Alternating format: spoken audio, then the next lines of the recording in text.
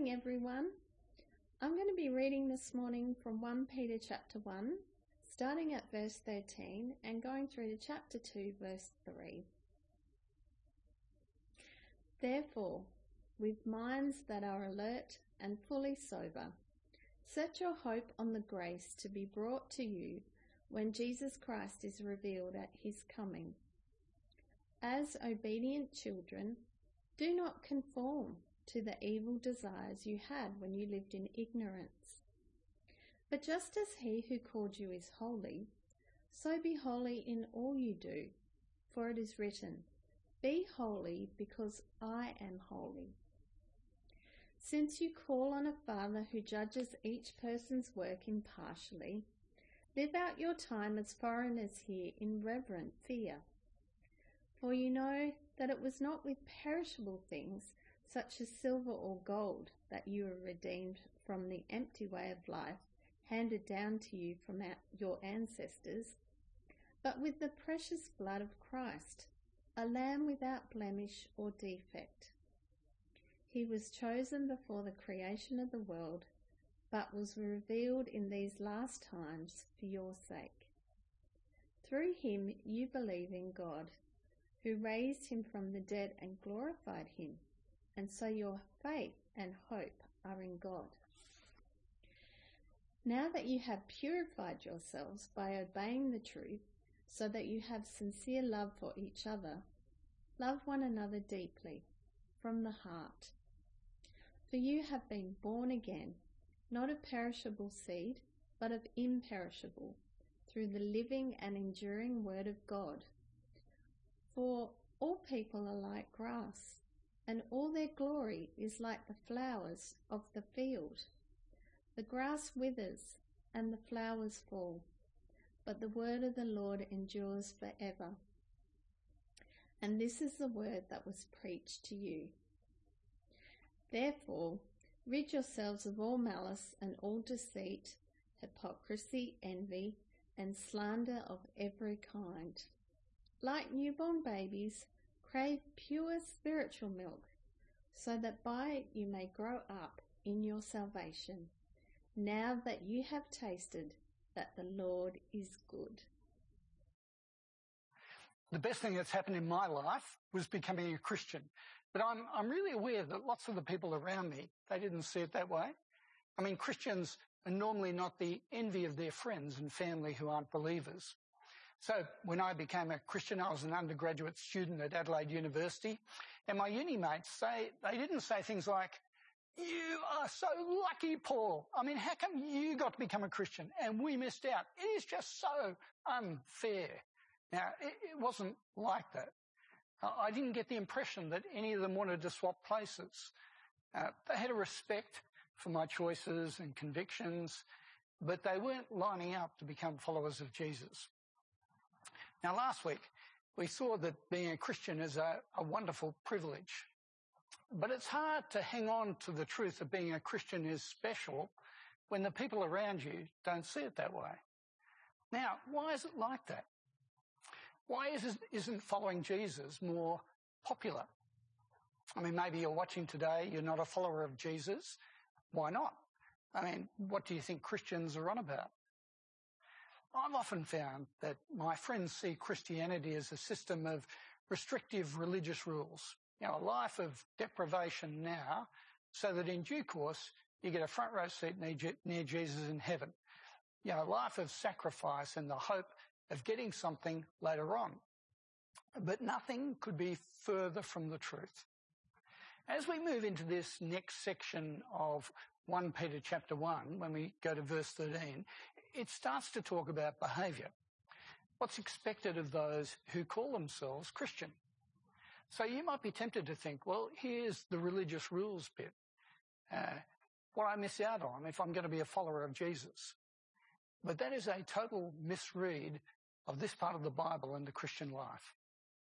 1 Peter 1 helps us see that the Christian life is not so much a legal duty and maintaining a series of rules, but it's more like belonging to a wonderful family. Look at the family language that just riddles this section of the Bible. If you go to verse 3 of chapter 1, it says we've been given new birth. I mean, we haven't joined a political party or a sports club where you pay subscription fees and get certain benefits. We've been brought into a family. And God in this passage, he's not a judge or a policeman. He's our Father. That's the way it's described in verse 2. God, the Father. It's the same in verse 3, in verse 17, where we're invited to call upon our Heavenly Father. In verse 8, we're told we love Jesus. He's our brother who died for us. In verse 14, we're described as obedient children. And we're not slaves or servants or employees. And that means we're in a family where we have brothers and sisters. So when we go to verse 22, we're told to love one another deeply from the heart. We're not fellow club members or people who just respect or cooperate with one another. Yeah, we're family. Then in verse 2 of chapter 2, we're described as newborn babies, not subcontractors with a job to do. Family. But of course, our experience of family is really mixed. Some of us will have great memories of growing up, but others, not so good. Some of us are in families right now that work well, while others of us, we might be experiencing high tension or struggles, disharmony, even the breakdown of relationships. But we all have a sense of what we want family to be, where there's love, care, trust, respect, affection, integrity, where you want the best for each other, where we feel supported, where we're cared for when we grieve. These are the people that we celebrate with. Here from 1 Peter chapter 1 verse 13, we start to explore what it means to be part of God's family. Notice in verse 13 of chapter 1, it starts with therefore. Therefore, given the grace of God and the amazing privilege of being chosen that we've explored in the opening 12 verses, therefore, how will we live as his children? Every family has its values and traditions. And the family of Harrington, Sue and I wanted our kids to know that people were much more important than stuff. So if our kids accidentally broke something, even if it was expensive or close to our hearts, this was minor by comparison with damaging a relationship by being rude or unloving or unkind or lying. So in this section of 1 Peter that we're going to look at, there are 5 key values that are outlined for the family of God. Now, for those of you who are technically minded, there are 5 imperative verbs that operate like hooks to hang these 5 key ideas on. Let me just point them out before we look at each one in turn. So if you turn to verse 13 of chapter 1, we're told, set your hope on the grace. Set your hope on the grace. The second one comes in verse 15, be holy. The third, in verse 17, live in reverent fear. Then when you go to verse 22, we're told to love one another deeply. And then when you get to chapter 2, verse 2, we're encouraged to crave pure spiritual milk. So let's look at each of those together. Firstly, set your hope on future grace. Let's look at verse 13 again. Therefore, with minds that are alert and fully sober, set your hope on the grace to be brought to you when Jesus Christ is revealed at his coming. Now, we've already received grace, God's generosity. We've been chosen, saved. We have a relationship with God. But there is a future grace, a grace we experience when Jesus is revealed, when Jesus turns up to wind up the history of our world. And that future hope, it's meant to shape our lives now. But that's hard because we live in a culture that's dominated by the here and the now. And the definition of long-term planning for an Australian is whether you have enough money saved in your superannuation to survive on when you retire. I mean, how do you set your hope on future grace, on what's stored up for us in heaven? In verse 13, we're instructed to have our minds alert and fully sober. Literally, it's to gird up the loins of your mind. It's picking up an ancient image, a person with long, flowing caftan-type robes. If that person wanted to hustle, they had to gather up the robes and free up their legs in order to run. It's that sort of idea. For us, it's like rolling up the shirt sleeves of our minds for business, or booting up the computer of our brain. I know someone very recently who completed their professional exams as a doctor. Now, that's involved years of solid undergraduate work, and this last professional qualification meant an intense period of study while juggling a young baby, marriage, work, and other responsibilities. Now, it's the same with believers when we're caught in a live-for-now world. God's children are to study for heaven. What do you dream about? Now, what's on your bucket list? What occupies your imagination? What is it that if it happened would make you go, yes, in a way that's in keeping with your personality? Do you think as much about the seismic changes that will occur when Jesus returns? It will change what you worry about now. It'll put things in perspective. It'll change your investment strategies. It was the reformer Martin Luther who said, we need to live as if Jesus died yesterday, rose again this morning, and is coming back tomorrow. The second hook comes in verse 15. We're instructed to be holy. Look at verse 15 with me. Just as he who called you is holy, so be holy in all you do. I remember when one of our kids came home from school and announced at the dinner table that they had learnt how to pray that day. Now, Sue and I were just a little bit surprised. We thought we'd been teaching and modelling this for some time. So we asked, we said, well, what did you learn? And at this point, the child became very serious. They folded their hands neatly. They bowed their heads and clenched their eyes tightly shut. And then, in a deeper and more formal voice, they said, Our Father who art in heaven. Now, I suspect that when it comes to holiness, often people conjure up the image of rule-keeping wowsers. People who think that they're better than others because they go to church, they don't use drugs, they don't dance while they play poker machines. But what's interesting here is that there are no examples. There are no specifics given of what holiness looks like. And that's because it's not so much rules as relationship. Look again at verse 15. Notice what it says. Just as he who called you is holy, be holy. And then there's that quote from Leviticus. Be holy because I am holy. Kids imitate their parents. They imitate mannerisms and language. I remember one Sunday morning at church, I was wandering around the building. Just before the meeting, I was shaking hands with people when that was still allowed. And someone pointed out to me that one of my kids, who was 3 years old at the time, was also wandering up and down the aisle, shaking hands and welcoming people to church. Now, I didn't train him for months how to do it. He just saw me and he did it too. Now, we are God's kids. We're to be like him. And notice the contrast here.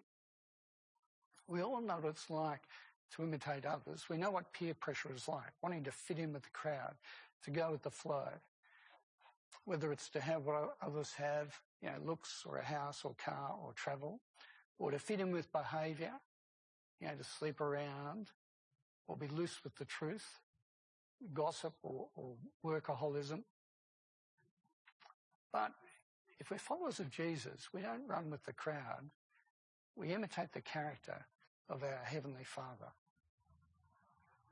Then we come to the third family tray. It's to live in reverent fear. Look at verse 17 with me. Since you call on a Father who judges each person's work impartially, Live out your time as foreigners here in reverent fear. Now that's an interesting phrase, isn't it? A father who judges. A father who judges. As a young lawyer, I can clearly recall the first time I appeared before a magistrate. It was a really simple matter, just a guilty plea, but I was so nervous. And I had everything I was going to say written out. All I had to do was say it. The magistrate would pass sentence. But this magistrate, he had worked out that this was my first court appearance. And so he started asking me questions, probing questions. I remember thinking, no, I'm meant to speak, you're meant to listen, pass sentence, and that's it. It was terrifying. Now, God, we're told, is a judge. That has a certain intimidation factor about it. But notice here, he is a father judge. Now, of course, if you don't have any relationship with God, you don't know him as father, then it's right just to be filled with terror. But if you know God as father, then it's a person you treat with awe and wonder that's coupled with affection. That's why the security of this relationship is spelt out in more detail here. Notice what it says in verse 18. For you know that it was not with perishable things such as silver or gold that you were redeemed from the empty way of life handed down to you from your ancestors, but with the precious blood of Christ, a lamb without blemish or defect. There are two ideas that are being outlined here. The idea of being redeemed or ransomed from an empty way of life. You see, if you have no hope, no relationship with God, then your dreams must be shaped by this world, what you can see, taste, touch and feel. And it's an empty way of life in the sense that it's not going anywhere and it isn't ultimately substantial. And then there's the second idea that comes out about being ransomed for a high price. Now, gold has always been a stable, reliable economic unit. And during times of recession, the price of gold always goes up. In Australia, over the last 12 months, the price of gold has risen from $1,300 an ounce to $1,800 an ounce. And I looked up on Google and it said gold lasts a lifetime. It doesn't perish. But here in verse 18, it's described as perishable.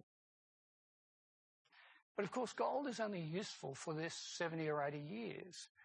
Then it has no value to you once you die. And the contrast here is between gold and the blood of Jesus.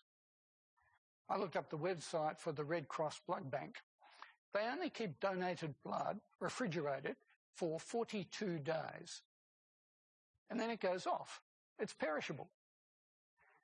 But the blood of Jesus here is described as imperishable. You see, if you're a follower of Jesus, then you were redeemed by his blood. His blood was shed for your forgiveness, and it endures as the basis for your relationship with God for eternity. It's precious. It dominates your identity and your behaviour. If that's the case, you won't spend your life on stuff that doesn't last, like gold or silver or a career or sex or the esteem of other people around you or trying to fit in and be like everyone else. You belong to God and his family, and you'll identify with the one who paid a high price for you. The fourth family trait comes up from verse 22 on. Love one another deeply. Look at verse 22. Now that you've purified yourselves by obeying the truth so that you have sincere love for each other, love one another deeply from the heart. You can't be loved by God and say you love God and stand at a distance from his family, your siblings. Love deeply.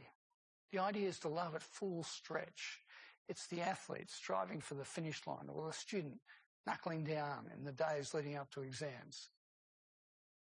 It means rejecting certain unloving behaviours. You see examples of that when you get to chapter 2 and verse 1. You know, getting rid of malice and deceit and hypocrisy, envy, slander of every kind. You know, we don't say one thing to someone's face and another behind their back. We don't manipulate people for our own gain. That belongs to an old way of life. And positively, this theme of love, it runs through this whole letter. If you went to chapter 2, verse 17, you see we're called upon there to love the family of believers. Or in chapter 3, verse 8, to love one another. Chapter 4, verse 8, to love each other deeply. Or chapter 5, verse 14, to greet one another with the kiss of love. One of the people that I work with, he grew up as a pastor's kid.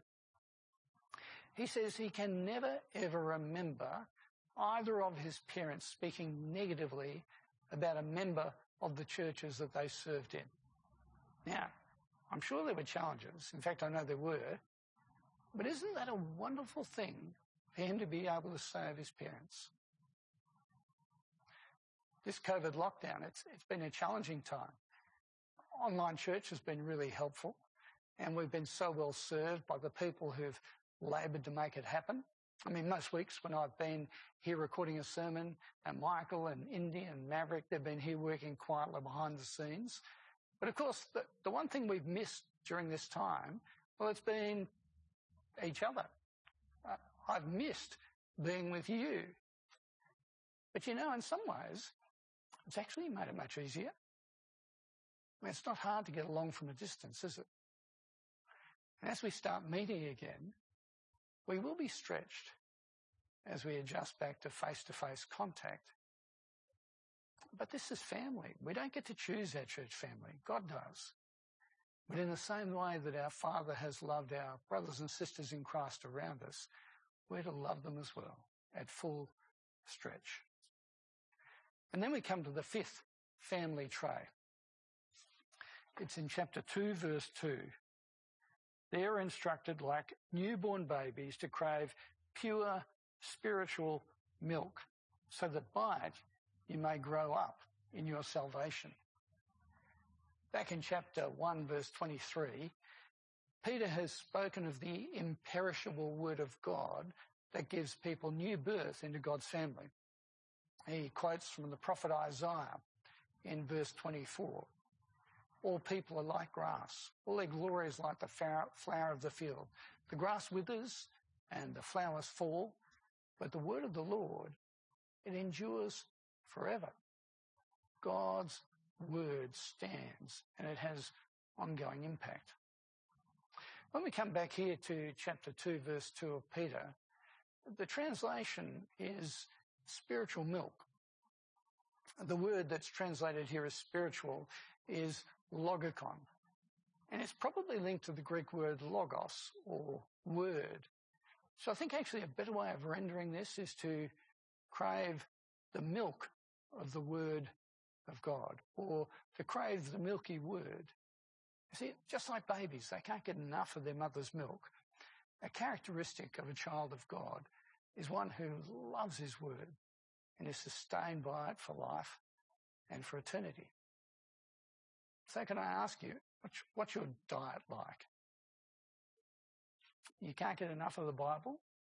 Do you look forward to the opportunity to wrestle with the Bible together in your small groups? Do you have an established pattern of regular personal Bible reading? As you suck on the Word of God, it will do its enduring work in your life. It's not so you have strong theological grids, but so that you grow in your love for God. You become like him, and you let him shape your heart and your priorities, that he might powerfully fill you with deep love for your church family and for others around you. Friends, do you ever feel like you're shortchanged by God? Like in some way you've missed out by comparison with those around you? It can be hard to feel like you're privileged when no one around you sees it that way.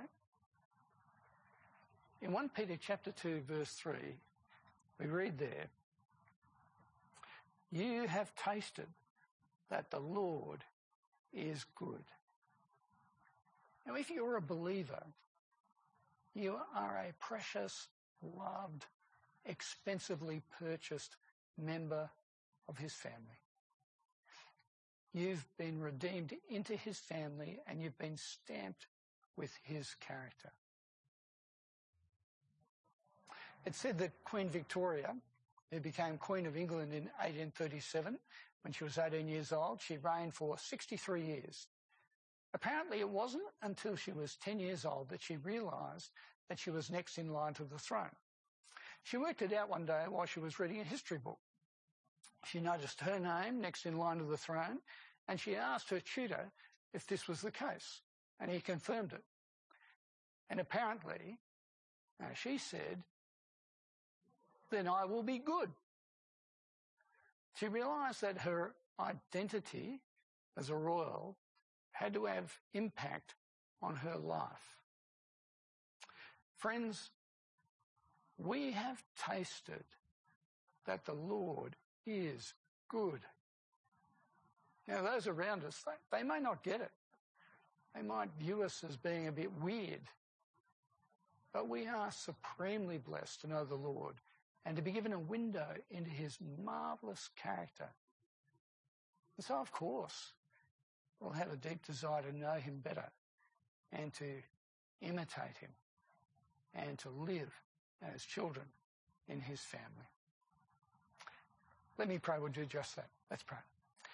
Heavenly Father, we thank you for the wonderful promises of being in your family and the way in which you shape us in character to serve you for all eternity. And Father, we do pray that we'll be people who get what it means to be your children, to be redeemed at high price, to be holy, to love one another, to suck on your word deeply, to keep working out what it means to live as your people as we relate to one another and as we serve you in this world. Help us to keep pressing on in the knowledge of the privilege we have as your children. And we pray it in Jesus' name. Amen.